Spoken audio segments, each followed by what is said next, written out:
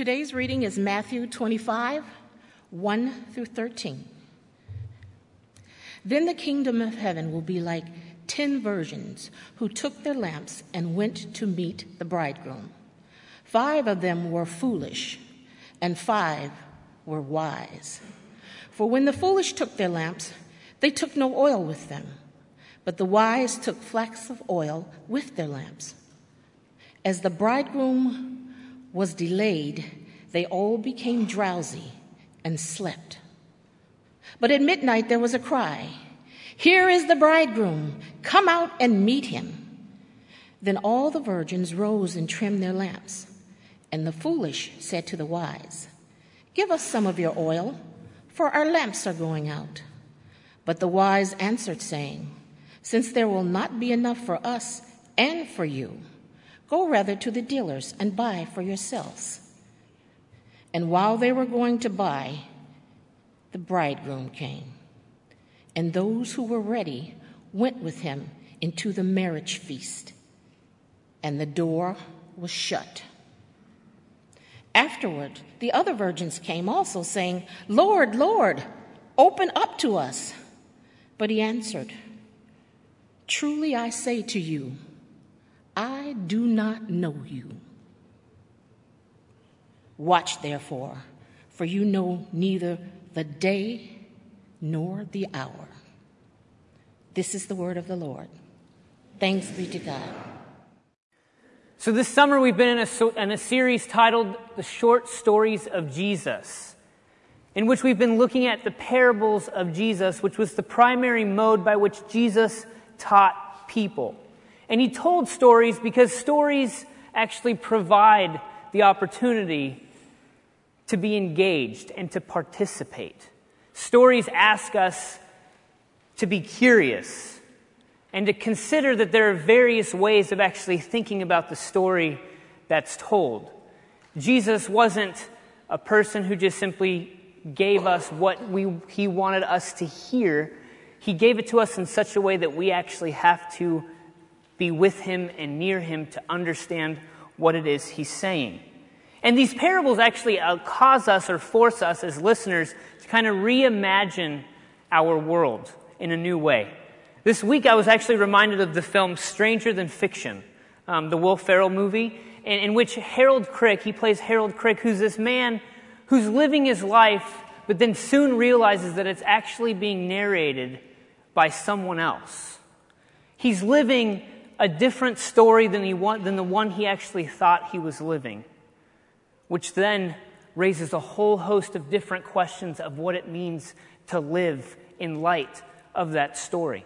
And I think parables function in a similar way, in which Jesus is wanting to call into question the different stories that we tell ourselves, the different narratives that we live by, and to open our eyes to the narrative and to the story that should be guiding our lives. The story of God, the kingdom of God, and what life in that kingdom looks like. Well, as we move into this text, which after studying, I was like, why did I choose this one? Because there are so many different understandings of what it means, of what you're supposed to think about it, and it's actually one that throughout history the church has interpreted in so many different ways. Allegorically, or as a way of thinking about coming judgment, there's so many varied interpretations. So what I want to do is to not simply go through the text and tell you what it means, because I think that actually closes down the text and what Jesus wants to do, but to look at the story and to observe a few things and really ask the question, what is the parable intending to do? What is it wanting to do? What is it wanting to move us toward? Because I think that is an important question to ask when we come to parables. And in this parable, what you see are people whose actions don't cohere with what's going on around them. And I wonder if you've ever been in a situation where you see people and what they're doing, there seems to be a disconnect in terms of what they're doing and where they are. I'm thinking about people who fall asleep at baseball games. Well, some of you are like, well, that makes total sense. But for me, it doesn't. But people falling asleep at baseball games, or people carrying on conversations in movie theaters or at concerts, or the more present phenomenon, selfie sticks in a museum. Now, FYI, selfie sticks are the worst. I remember going to a museum not too long ago in which you walk around and there are people, instead of looking at the art, are turned away from the art and holding up this stick to get a picture of themselves and this piece of art, as if to suggest that something only has value if you're in it. And now there's like this complete assault on the part of museums against selfie sticks and a whole host of other places, because these people are arguing that they actually prohibit others from entering into the space as it was designed to be entered into. And so the selfie stick becomes, for me, this picture of people actually missing out on what's around them, people who are not participating in the environment in the way that it was supposed to be participated in. And I think that that's a really interesting way to think about this text, that we have people who are missing out potentially on what's going on because their lives are in a disconnect of the story that they're involved in. And so the passage in Matthew 25, if you want, you can open up your Bibles and turn there. We're going to start in verse 1, which makes sense because it's the first verse. So the passage says, right at the beginning, then the kingdom of heaven will be like ... And I want to pause there. The kingdom of heaven will be like. And I want to pause there because it seems as if Jesus is going to tell a parable about something, or what something will look like in the future. Specifically the kingdom of heaven and what that will look like. And as Lou talked about last week, the kingdom of heaven is Matthew's ways of describing the kingdom of God.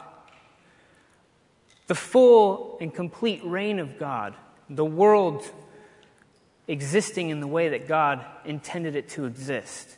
The kingdom of heaven will be like. Now this is fascinating because in the book of Matthew there seems to be a trajectory of imminence. We've looked at the parable, I think Lou actually preached on the parables in Matthew 13, in which it talks about the kingdom of God being like a mustard seed, which will grow, or like yeast, or leaven in bread. There's this sense in which the kingdom of God is something that's small and that over time will be growing. And then Matthew seems to turn up the dial on the imminence of the kingdom to suggest that it actually could come at any moment. And I love how the Gospels carry this tension of it's something that is small and growing, but it's something that could actually happen and come fully at any time. And it's in this tension that we are to think about these parables. And this parable specifically is to draw our attention to the future of what the kingdom of God will be like. Yes, it's inaugurated in the person of Jesus, but it will come fully. And when it does, the wrongs will be righted. There will be justice. There will be no more tears. And death will no longer be our fate. That is the kingdom of heaven, and that is what it will be like. And Jesus is saying, turn your attention there. And he's going to tell us a parable about what to look for.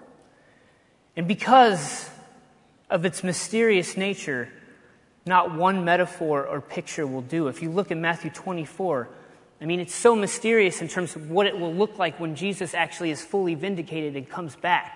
Of darkness and coming in on clouds. Because it's mysterious and it's strange. And so there are all these different pictures of how we're to think of what the future will look like when Jesus returns. But in our text this morning, what it will look like is a party. When the kingdom of heaven comes fully and completely, when Jesus is vindicated, what we can expect is a party. A wedding feast. And so the question is, as we go into this text, are you ready to party? I was at a wedding last night,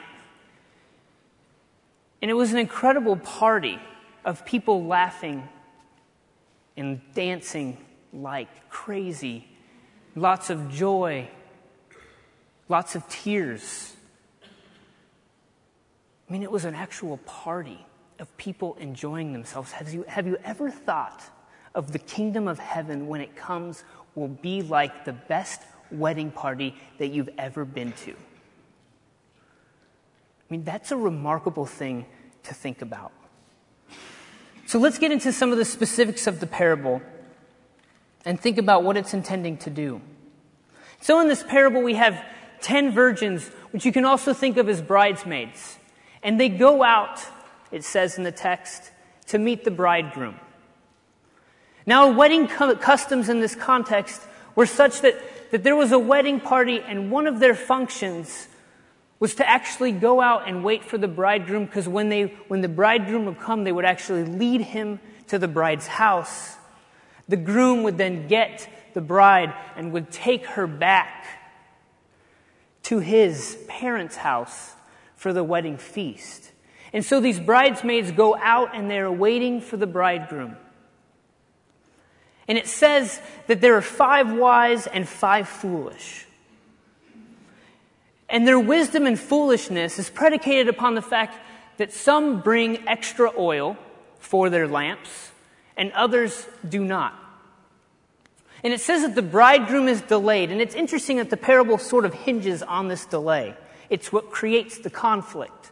It's because of the delay these bridesmaids fall asleep and they get tired. And then all of a sudden we're told there's a cry at midnight. Wake up, and these bridesmaids are frantic. They notice that their lamps are actually going out. And so the wise ones are able to actually relight their lamps. And then the foolish, they don't have enough oil. And so they turn to the wise bridesmaids and they say, can we borrow some of your oil? And they're like, no way, get your own oil. Because there might not be enough for us. There's got to be a store open. Go buy some. And so these foolish bridesmaids then leave to get more oil for their lamps.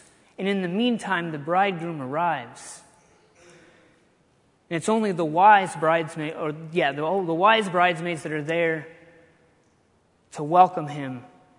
And they have their lamps lit and are able to escort him to the bride's home, where he picks her up and he takes her back to his house, where the wedding feast begins, and we're told the door is shut. And these foolish bridesmaids return after having found a store where they were able to get some oil, but they're nervous because they actually don't hear any noises. There's no processional in the street. So they follow what they can hear to this house. And they hear that there's this party going on inside, but this door is shut, and so they knock on the door, and it's answered possibly by the bridegroom. And they say, "Let us in." And the bridegroom responds with, "I don't know you." And then Jesus ends by saying, "Watch therefore, for you know neither the day nor the hour." And how do you feel about that ending? What do you wish had happened in the story? How would you have liked it to end? And I actually think those are really important questions. Because often these stories end in a way that are different from what I expect, or different in the way that I'd like them to end. And if I was to think about how I'd rather them end, actually says something about me and what I want and what I expect. Because this parable just simply ends with these 5 foolish bridesmaids left out of the party because they had one role to fulfill, but they were unprepared to do so. And so what is this parable, this strange, confusing, and somewhat scathing parable intended to do? Well, I think very specifically what it's intending to do is to create and produce within its listeners a sense of urgency. Specifically, a sense of urgency that actually manifests itself in anticipating the party and being ready for the party. A sense of urgency that the kingdom of heaven, the kingdom of God, the party that Jesus will bring could happen at any moment. So are you anticipating it, and are you ready for it? And what does a life like that look like? Robert Farr Capon, a priest in New York, says this: "What we are watching for is a party, and that party is not just down the street making up its mind when to come to us. It is already hiding in our basement, banging on our steam pipes, and laughing its way up our cellar stairs. The unknown day and hour of its finally bursting into the kitchen and roistering its way through the whole house is not dreadful. It is all part of the divine lark of grace. God is not our mother-in-law coming to see whether her wedding present china has been chipped. He is a funny old uncle with a salami under one arm and a bottle of wine under the other. We do indeed need to watch for him, but only because it would be such a pity to miss all the fun." I mean, what a crazy and awesome picture of Jesus coming and this party coming, and that it's possible that we can miss out on all the fun. Are we living lives with a sense of urgency where we're anticipating that we can participate in that party and that we're ready to actually play a role in that party? Do we live as if a party is actually going to happen?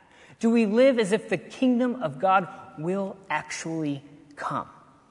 Because the unpreparedness and foolishness of the bridesmaids, I think, can suggest that maybe they didn't think it was actually ever going to happen. Perhaps there was a sense in which they don't really need to be prepared because it's been so long anyway. It's probably not even going to come. And I wonder if a lot of us live life in the same way.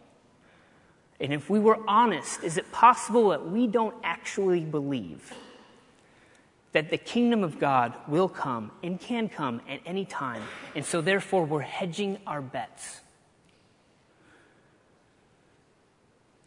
Getting out of life all we can for the moment in the most pleasurable way possible, because it may never actually happen. Keeping people at a distance, not being honest about our sadness, fears, and joys,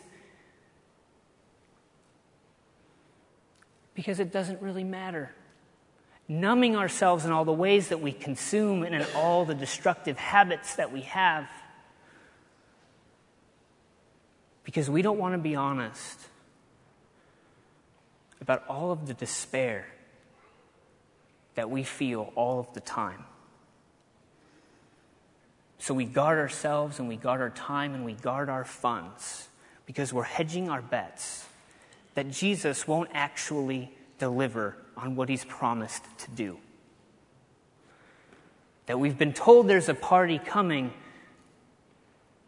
but it seems like it's been so long, it's never going to happen. So do we live as if a party, the kingdom of heaven, is actually going to come? And another question: do we live as if we, Jesus' followers, actually have a role to play in that party? See, the thing about this parable that I cannot shake after I've read it so many times over and over and over again is that the people who were left out of the party were those who were actually on the inside. The people who were left out of the party were people who were part of the wedding party itself. These bridesmaids had a role to fulfill, And because of their unpreparedness, were unable to fulfill that role. And because they were off doing other things, they missed out on what was coming with the bridegroom. And so this isn't first a text about people who don't know anything about the bridegroom, or who don't know anything about the kingdom of God coming. This is actually first a text to create urgency for those who have heard that, who even claim to be part of that, but who could possibly miss out on all of the fun when Jesus brings completely and fully his kingdom. Now, if that doesn't create a sense of urgency for you as it did for me, then be thinking about that. Be reading this text and consider how might we be missing out on what Jesus is up to and what Jesus will do. Because throughout the Gospels, Jesus came over and over and over again. And all the people who thought they were on the inside track of what God was up to missed out on what Jesus was doing and what he was bringing.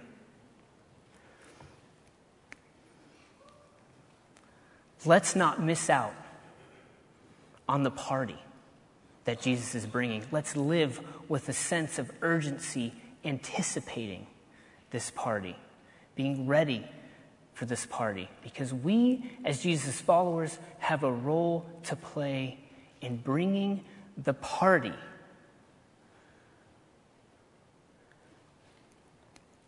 A New Testament scholar, Klyne Snodgrass, that's his real name, says this: at the heart of the Christian faith is the expectation that one day God will set things right, that the kingdom will come, and that Jesus will be vindicated and his dream put into effect. Living as a wise human being means being prepared for God's reign. Readiness is an attitude, a commitment, and a lifestyle. It means living in ways that comport with the character of the kingdom and being faithful at all times. Does my life, does your life, does our life as a church make sense with the party that will come with Jesus when he is fully vindicated and when all things are made new? Does your life cohere with that story that Jesus at any moment will come and make all things new?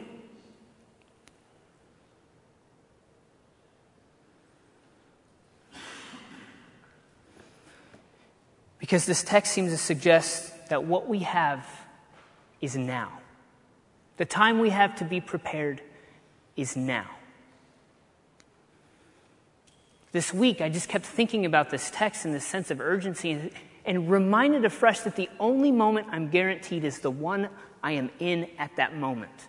Which, if you think about that, is very humbling. I was having a conversation with a friend, and we were talking about this. I'm like, this is what I have. There is no guarantee that I'm going to get in my car and that I'm going to be able to make it home and actually hang out with my kids and my wife. This is what I have. So what does that mean for this moment? And if I make it home and I'm hanging out with my boys, that's the moment I have. What does that mean for that moment? The life that we have to orient around Jesus is the life that we have right now, in this moment. I'd like to read an extended quote from Barbara Brown Taylor because she can say it so much better than I ever could. And so listen to this as she talks about this text in Matthew. I have a similar problem with the future, which is the closet where I store all my good intentions about the people in my life who I'm going to treat better one day real soon. I'm not always going to be this busy and unfocused, I tell myself. Any moment now I'm going to have the time to do the things I've always meant to do and say the things I've always meant to say. I'm going to do this or that. I'm going to pray more. I'm going to make this life count. And in the meantime, this vision of the future gets me off the hook today. I can even fool myself into believing that my splendid intentions make me a better person right now, and that time will forever expand to meet my needs. But according to Matthew, it's time to wake up, No matter where Jesus is, it is time to stop living in the past and in the future and to start living right now, because whenever the end comes, that is when it will come, in the now. And meanwhile, our best chance of discovering what abundant life is all about is to start living into it right now. Every morning when you wake up, decide to live the life God has given you to live right now. Refuse to live yesterday over and over again, and resist the temptation to save your best self for tomorrow. There's no time for that. No matter how much time is left, go ahead and make that decision, write that letter, get the help you need, love people, give yourself away. Live prepared. Live a caught-up life, not a put-off life, so that wherever you are ready for God. Live a caught-up life, not a put-off life. Live a life that is caught up with the kingdom of God and with what life in that kingdom looks like. Live a life that is caught up with the reality that Jesus is bringing a party, and with that party comes the best life and future you could imagine. Better than the one that you want and that you think you want and the one that you're dreaming up right now. Live a life that is caught up with this vision of the future, that when Jesus comes, everything will be made new. Relationships will exist the way that they're supposed to. People won't be abandoned. They won't feel despair. There will be no more tears. Live a life that is caught up with a kingdom that suggests that forgiveness is actually better than bitterness. A life that is caught up with a kingdom that suggests that life is, in fact, more and more compelling than death, and we can give life over and over and over again in all these different ways, or we can give death, but live a life that is caught up that says, no, life is what prevails over death. Death will be no more. Tears will be wiped away. Live a life that is caught up with that vision. Imagine that type of life, and then consider how it might affect and change and transform the way that you live now. Because now is the time that we have. Now is the life that you've been given to orient around Jesus. Now is the time to give up that habit or that way of being that actually takes you away from being caught up in that life. Now is the time to actually name things for what they are, which is idols. And to say, they cannot give me life, but Jesus can and will. Now is the time to give our lives to Christ so that his life might flow out of us to others. What we have is now. Thanks be to God.